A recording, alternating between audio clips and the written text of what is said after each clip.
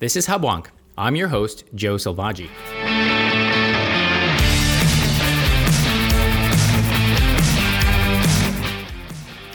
Welcome to Hubwonk, a podcast of Pioneer Institute. As the U.S. and the world begin to come to terms with the enormity of the effects of the COVID-19 pandemic, questions have arisen about the role the World Health Organization played in the outbreak. The U.S. has expressed deep concerns over the way the WHO disseminated vital details of the earliest accounts of the outbreak and called into question the independence of its leadership. This dissatisfaction has culminated in the U.S. declaring its intent to sever its relationship with the organization. Did the WHO play a part in delaying the global reaction to COVID-19? Did politics play a substantial role in stifling the response? And if so, what is the most prudent course in dealing with the WHO going forward? Joining me today is Dr. Lanhee Chen, American policy expert, academic, and political commentator. Dr. Chen currently serves as the David and Diane Steffi Fellow in American Public Policy Studies at the Hoover Institution. He's Director of Domestic Policy Studies and lecturer in the Public Policy Program at Stanford University, and lecturer in law at Stanford Law School. In 2015, Dr. Chen was named one of the Politico 50, a list of the top thinkers, doers, and visionaries transforming American politics. Lanhee has earned his undergrad, master's, law degree, and doctorate from Harvard. During his time as a graduate student, Dr. Chen taught extensively as a teaching fellow and won the Harvard University Certificate for Distinction in Teaching 8 times. Joining me from Pioneer is Senior Healthcare Fellow Josh Archambault. Josh will share with us his views on the value of preserving integrity in public health institutions at the global, national, and state level. Welcome back to the show, Josh. Thanks so much for having me, Joe. I've been really enjoying listening to all the episodes. Thanks for saying. Josh, as you know, Hubwonk has been covering issues related to the pandemic for more than 2 months. Lately, I see a new focus on understanding the institutional failures that led to this disaster. The World Health Organization seems to be at the heart of some of the controversy. Are we likely to learn what went wrong there and what went wrong perhaps in other public health institutions? Yeah, and I do think headlines and the spotlight is starting to shine a lot brighter on this. And even though we're somewhat still in the middle of all of this public health emergency, I do think it's the appropriate time to start to ask, what lessons have we learned? Are there other sorts of transparency that's needed going forward so we can make sure that people have trust in these entities as they're making recommendations? Yes, our guest, Dr. Lanhee Chen, has written extensively on this subject, so I'm eager to hear his views. So when we return, we'll be joined by Hoover Institution Fellow, Dr. Lanhee Chen.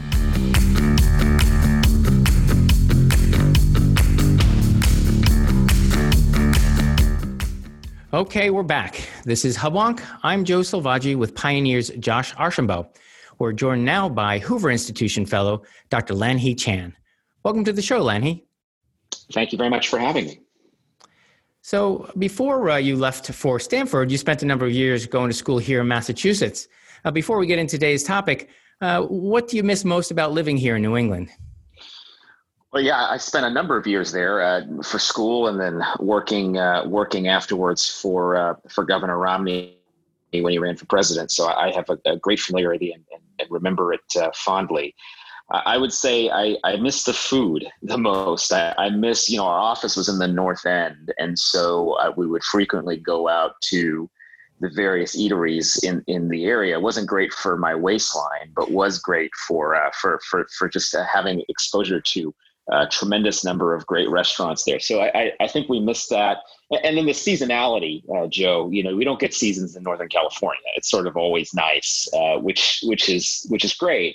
But you do miss that first chill of the fall and then the nice warmth that you get in late spring, much like you're probably getting now. So definitely things to miss about a great part of the country. Great. I agree. I love the seasons here, but always nice doesn't sound too bad either. It's not. So, all right. So let's get into our topic. For our listeners who are not fluent in what the World Health Organization does, what is their charter and who are their members? Well, the World Health Organization was created in 1948, and the original idea was that you needed an international body to coordinate healthcare and public health issues that cross national borders, which, as we've seen with the recent coronavirus pandemic, there are situations where such a need exists. And so the body was created, the United States actually played a big role in the founding of the WHO in 1948. And originally the concept was you'd have this organization that would, classify diseases, that would help with the distribution of medicines and the research and development into cures. So, the WHO has played a number of important roles over the years. It was responsible for the distribution and counsel of the use of antibiotics in the 1950s. It was a big player in distributing the measles vaccine when it first became available in the early 1960s. It was responsible for eliminating smallpox in 1979. It was early in the fight against HIV/AIDS in the 1980s. So, there are a number of different things over the years the World Health Organization has been responsible for. The members of the WHO, the organization has grown significantly over time to include countries from all over the world, in Africa, in Asia, in North America, South America, Europe. So the countries that form the World Health Organization meet once a year for a policy-making meeting in the form of a meeting of something called the World Health Assembly. And we just, maybe about 3 weeks ago, had the annual meeting of the World Health Assembly, which, of course, this year, because of the coronavirus pandemic, occurred virtually. So the World Health Organization is an important international organization that plays a significant role in dealing with public health crises. And as I said, through its history, has done many, many good things. We can talk about where the World Health Organization is now, because I think, unfortunately, it hasn't fulfilled some of the more aspirational elements of its charter that all of us would hope it could. Well, that's an impressive lineup of what they've conquered, including smallpox.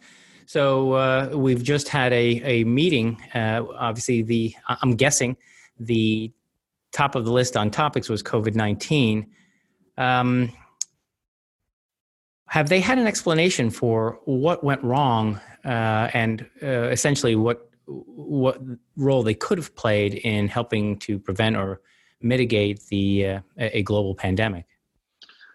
Well, so the World Health Organization, I mentioned some of the history of it, and I suppose it's important to talk about what's happened in recent years, because the World Health Organization has not covered itself in glory in recent years, even before the current pandemic. So if you go back to the early 2000s, that was really the last time when the WHO, I think, had a really effective response to a global pandemic, or actually that one wasn't global, it was more regional. It was the severe acute respiratory syndrome, or SARS, which a lot of people see as the predecessor to this current COVID-19 coronavirus pandemic we're facing. When the WHO dealt with SARS in the early 2000s, it actually did so quite effectively and was able to contain the disease. And we actually then did not see a recurrence of it and haven't seen a recurrence of it since.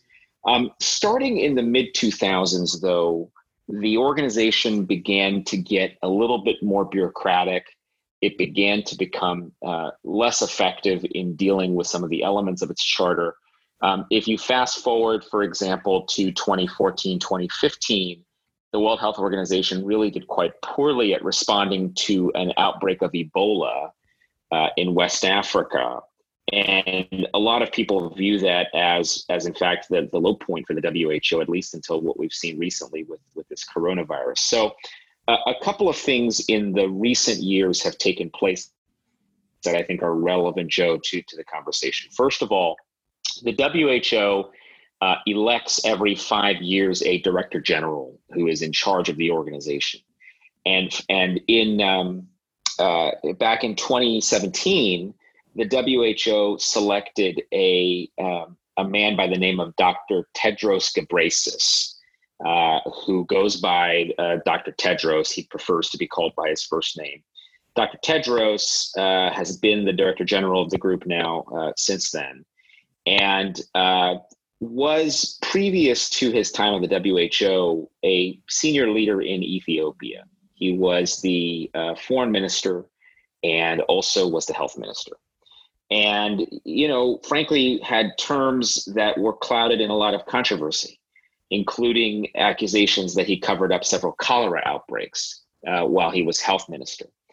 In any case, the election of Dr. Tedros was interesting because his election was backed heavily by countries in Africa who had never seen a director general of the WHO from that continent, although that continent obviously has had some significant public health issues and needs over the years. But interestingly enough, Tedros was also backed heavily by the People's Republic of China. And his election was seen in some ways as a milestone for the PRC because of a now years-long campaign that the PRC has had to control international organizations like the World Health Organization by ensuring that leaders who are elected to lead those organizations are sympathetic to Beijing's point of view. And so the World Health Organization is one amongst many organizations that they've sort of been involved in leadership elections of. And Dr. Tedros, during his time as Director General, has exhibited a tendency to be overly cozy with Beijing, and in particular, overly close to President Xi Jinping of China. And certainly it's the case that as this coronavirus pandemic began, the fact that the virus has its origins in China was not lost on anybody who witnessed the WHO's response, which was decidedly slow in terms of, I think, slow in terms of identifying the threat to other countries in the rest of the world. But also fundamentally the desire of the organization to get to the bottom of how the virus began, how it began its spread, the role that China plays. Those are all questions that the WHO has ignored. And unfortunately, those are questions that it would be useful to have the answers to as we're thinking about how to deal with this pandemic as it continues to this day. Wow, very interesting. I find that a bit chilling that the World Health Organization, an organization tasked with world health, could be perhaps corrupted. Is that a fair word? By its leader's sponsor. Getting into a little bit of inside baseball, are we looking at something like a bipolar world in which we have a U.S. group that is encouraging one perspective and a Chinese group focusing on a different perspective? And honestly, and forgive the naivete of the question, what incentive would a World Health Organization have for offering anything other than a laser-like focus on world health? Well, it's a good question. So I think that these international organizations, and the World Health Organization is just one example, there are others as well, they have become, as bureaucratic organizations tend to over time, less focused on their substantive target and more focused on, frankly, the political overlay. It isn't the case that the World Health Organization is unique in this regard, but it is certainly the case that it's probably the most impactful situation or example we can think of, given the fact that we are dealing with this pandemic currently. I would say this: not everything the WHO does is bad. Not everything the WHO is doing is bad. Not everything the WHO is trying to engage in, even in this coronavirus pandemic, is bad. In fact, a lot of what they're doing is admirable. The problem is not with those who try to fulfill the public health mission of the WHO. The problem is with the leadership, Joe. If the leadership of an organization itself is leading in a poor direction, the rest of the organization, even if that organization is doing well, suffers for it. And so the question I would ask is more, why is Tedros so interested in placating China? Why is he so interested in ensuring that China's interests are represented, even when those interests conflict with the best interests of public health? And there are several examples in the current crisis alone that suggest Tedros's willingness to side with China in a political play rather than the sort of better public health play. So let me offer a few examples of this. First of all, when the virus was initially going through Wuhan in China, there was a question of whether the virus could be transmitted from human to human, or whether, in fact, the virus was simply transmitted between, let's say, animal or livestock, or some kind of form of animal and human being. China knew at a quite early stage, or at least had strong suspicion to believe, that the virus, because it was respiratory in nature, could be transmitted between humans. And yet China did not reveal that information to the world until several weeks, in fact, 6 weeks after the initial patients were reported to have shown up with symptoms from this coronavirus. Their delay in so doing was then also transmitted to the World Health Organization, such that the World Health Organization did not tell the world that the virus could be transmitted from human to human until after they heard from China that it could. And beyond that, they actually parroted China's talking points on this at a very early phase of the crisis. So in mid-January, when people had strong suspicion that the virus could be transmitted from human to human, the WHO was still saying, don't worry, this likely cannot be transmitted from human to human. Compounded with that has been the WHO's continuing refusal to allow for input from Taiwan. Now, Taiwan is a relevant player in this story because it sits less than 100 miles at its closest point from the Chinese mainland across the Taiwan Strait. Taiwan, of course, is considered by China to be a renegade province. And because China believes Taiwan is part of it, China has repeatedly blocked Taiwan's participation at the WHO. And under the leadership of Tedros, this denial of Taiwan's participation has continued. Well, this is a problem, you see, because Taiwan has not only effectively responded to the coronavirus. In fact, there have been plenty of stories about how effective Taiwan has been in tamping down domestic transmission of the disease. In fact, they haven't had a domestic case, I think, in 30 days or longer as we record this podcast. And so Taiwan's story is relevant not only because of how well they've done and the advice and counsel they could give to the rest of the world but aren't being allowed to give because of the WHO, but also Taiwan very early on in late December sounded the alarm at the WHO regarding this issue of human-to-human transmission. And so the denial of Taiwan's participation, not just in big meetings where it's largely ceremonial, but frankly, the technical committee meetings of the WHO, where a lot of the important work of public health is done, the denial of Taiwan's participation, I think, ends up being a huge problem and demonstrates this trend we've been talking about, which is a trend to put politics over public health. So clearly we have a problem. I know that last week in a strongly worded letter, the U.S. administration expressed deep concerns about the leadership of the World Health Organization, and very recently even declaring its intent to withdraw from the organization itself. So clearly there's at least concerns and big problems. Is the World Health Organization inviting scrutiny of its processes? Is it concerned that, at least from the U.S. perspective, there's a great deal of doubt as to the integrity of the organization itself? Well, not just from the U.S. perspective, I should say, Joe. The Australians, the Canadians, the Japanese, there are several countries who are members of the WHO. Australia has been the most vocal of them, have also expressed doubts about the WHO's response in this situation. And it's not, as we talked about earlier, it's not as if the WHO has never had problems before. It has. And so I think there are some systemic issues, but certainly the question of China's involvement in this particular situation has raised a lot of alarm bells. The WHO agreed in its World Health Assembly meeting a few weeks ago to launch an investigation into the origins of the virus. But notably, that investigation was to be conducted by the WHO itself. I think what really is needed is an outside investigation and evaluation, not only of how the virus began. I think those questions are important as we continue to battle this pandemic in the United States and around the world. That is certainly important. But the other piece of it that is really pivotal in my mind is getting to the bottom of the WHO's failures itself.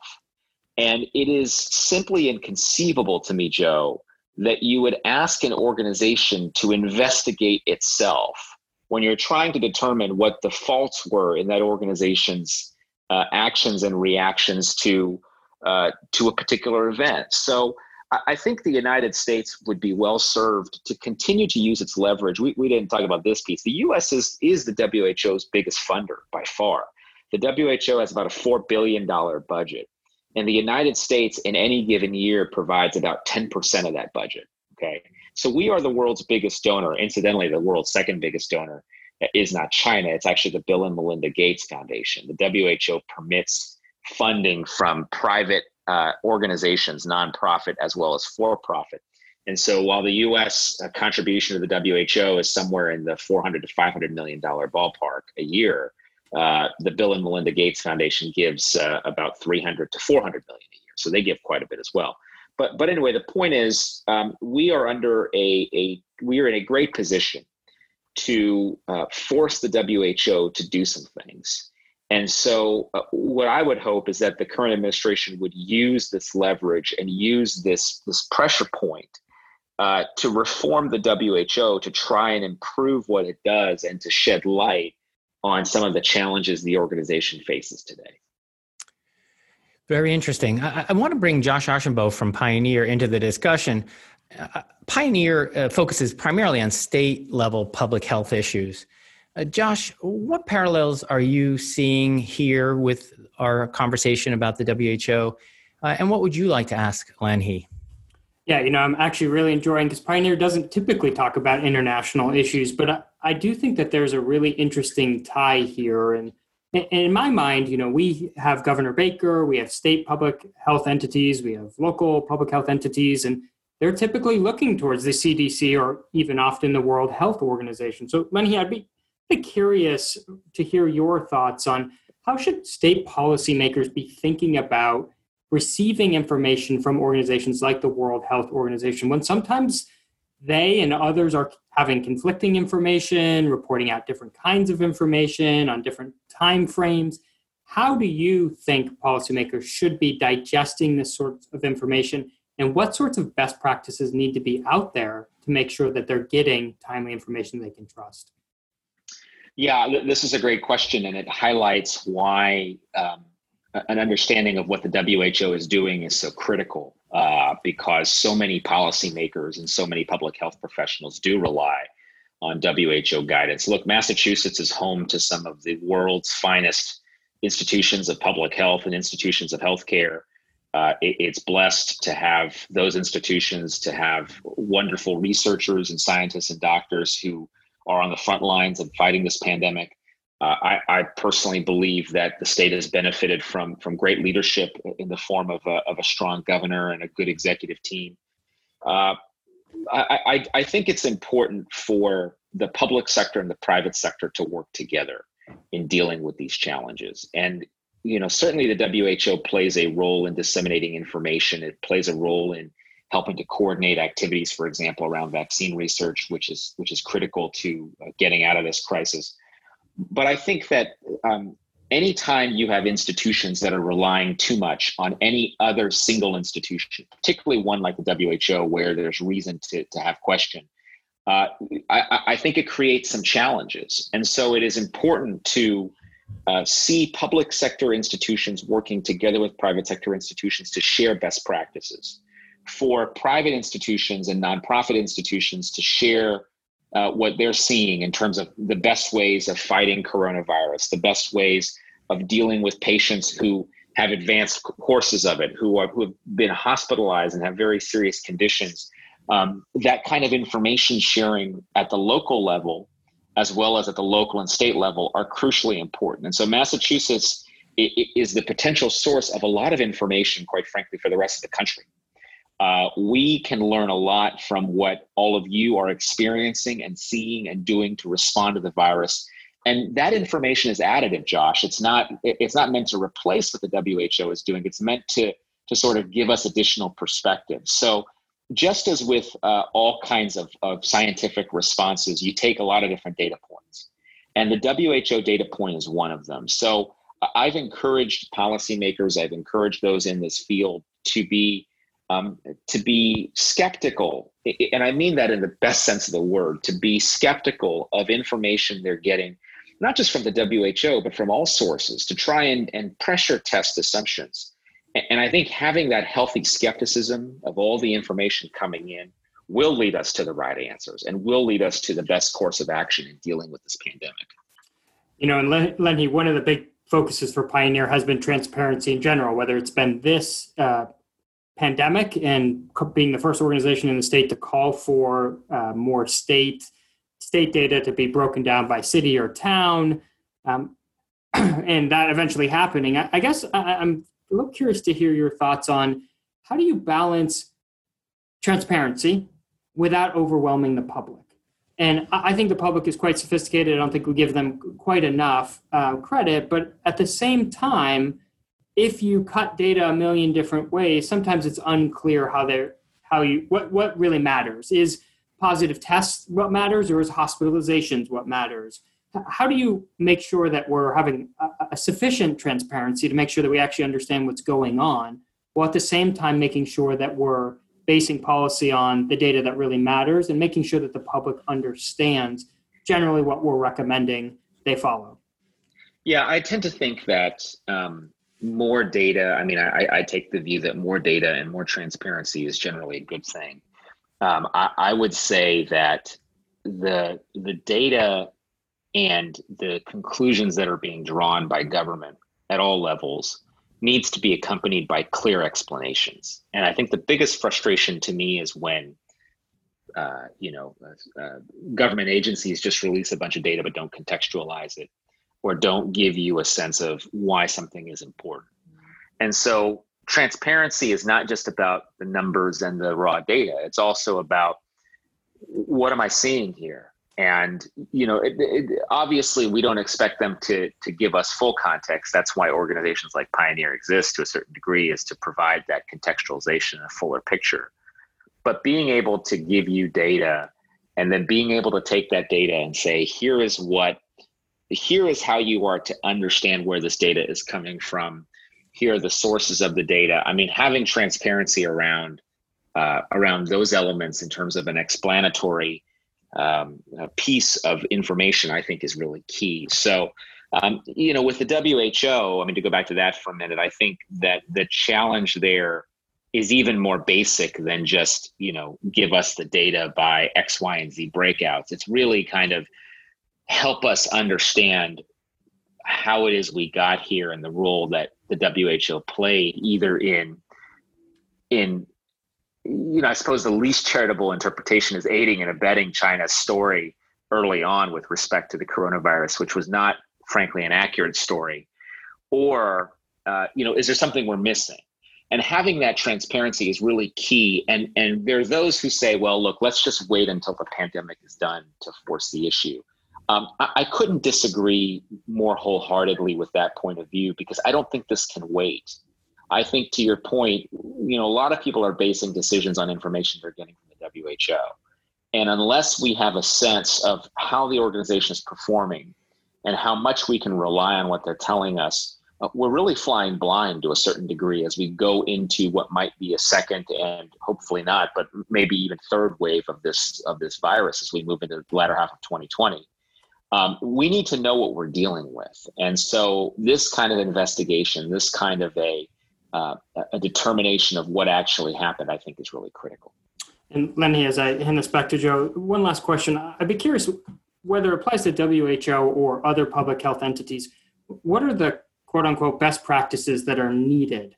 Because inevitably, when we read news stories now, there's always one public health entity questioning reopening the economy, no matter what it is. And I'd just be curious to rebuild trust, to make sure that folks of very different stripes have confidence in the agencies that are putting out recommendations. What sorts of characteristics do you need to have? We've talked a little bit about transparency and accountability, but are there other things that you can think of that we should really be expecting?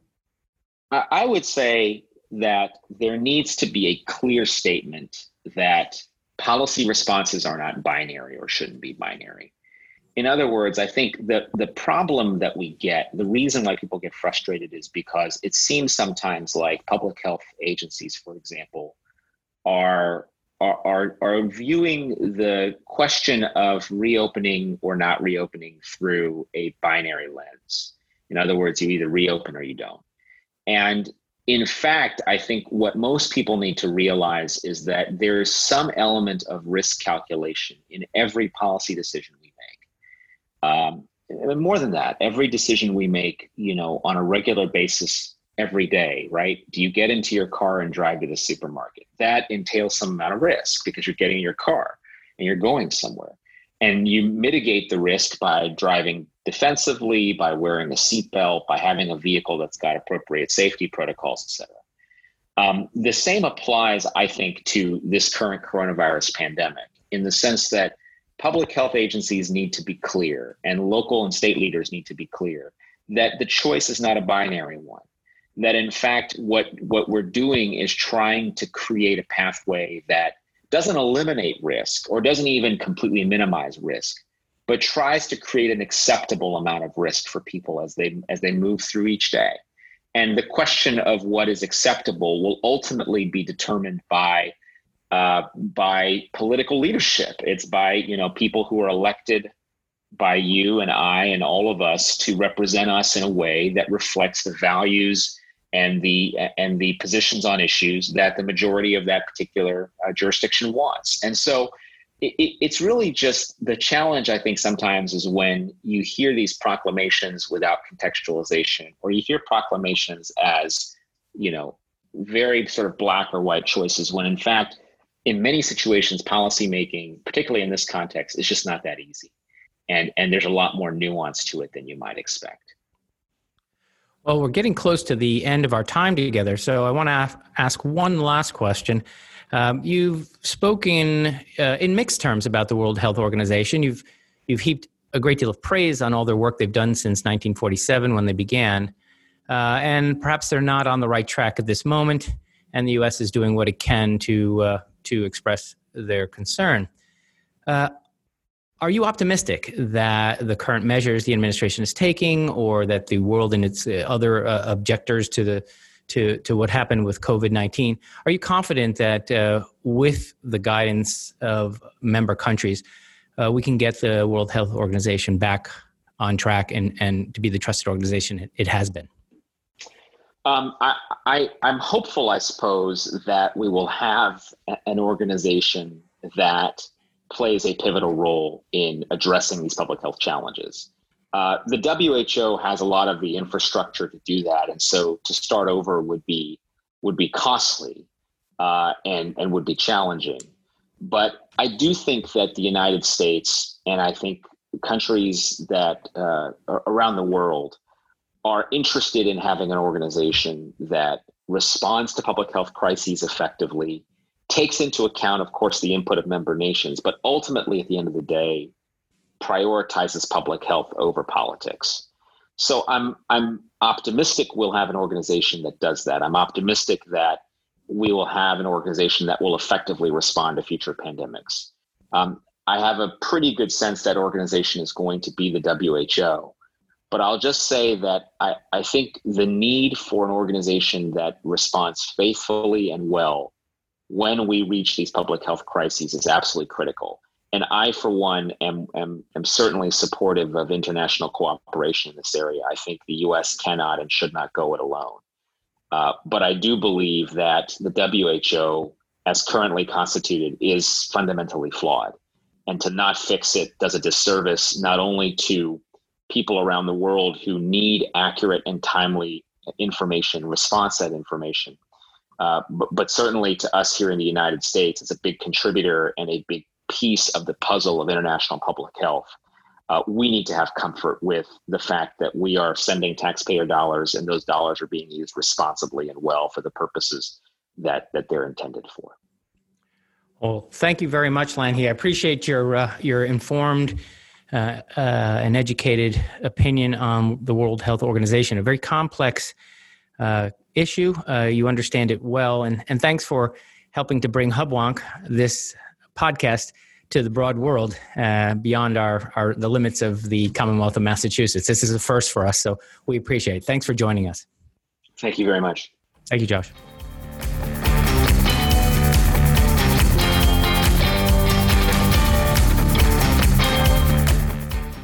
Okay, we're back. Josh, that was refreshing to hear Lanhee lay out the issues concerning the World Health Organization. I thought the controversy was a simple matter, but if you're looking for someone to blame for this COVID-19 pandemic, the story is actually a bit more complex. Yeah, and I think it's actually a really important reminder for us that as we focus on one state or even the US, we're in a global world. And so whether it's viruses or trade or taxes or anything like that, that the institutions like the World Health Organization, they do impact how they operate, how the decisions that they make, the information and data that they put out does influence the decisions that we make locally. And just a really important reminder, not only of that, but also I thought what he was talking about looking at an acceptable amount of risk, that policy isn't always binary, I think is a very important reminder for us as we try to make difficult policy decisions, that there's always a spectrum and different levers that we can pull. Yes, I don't know whether to be relieved that global institutions get captured by political actors just the way our state and federal institutions are.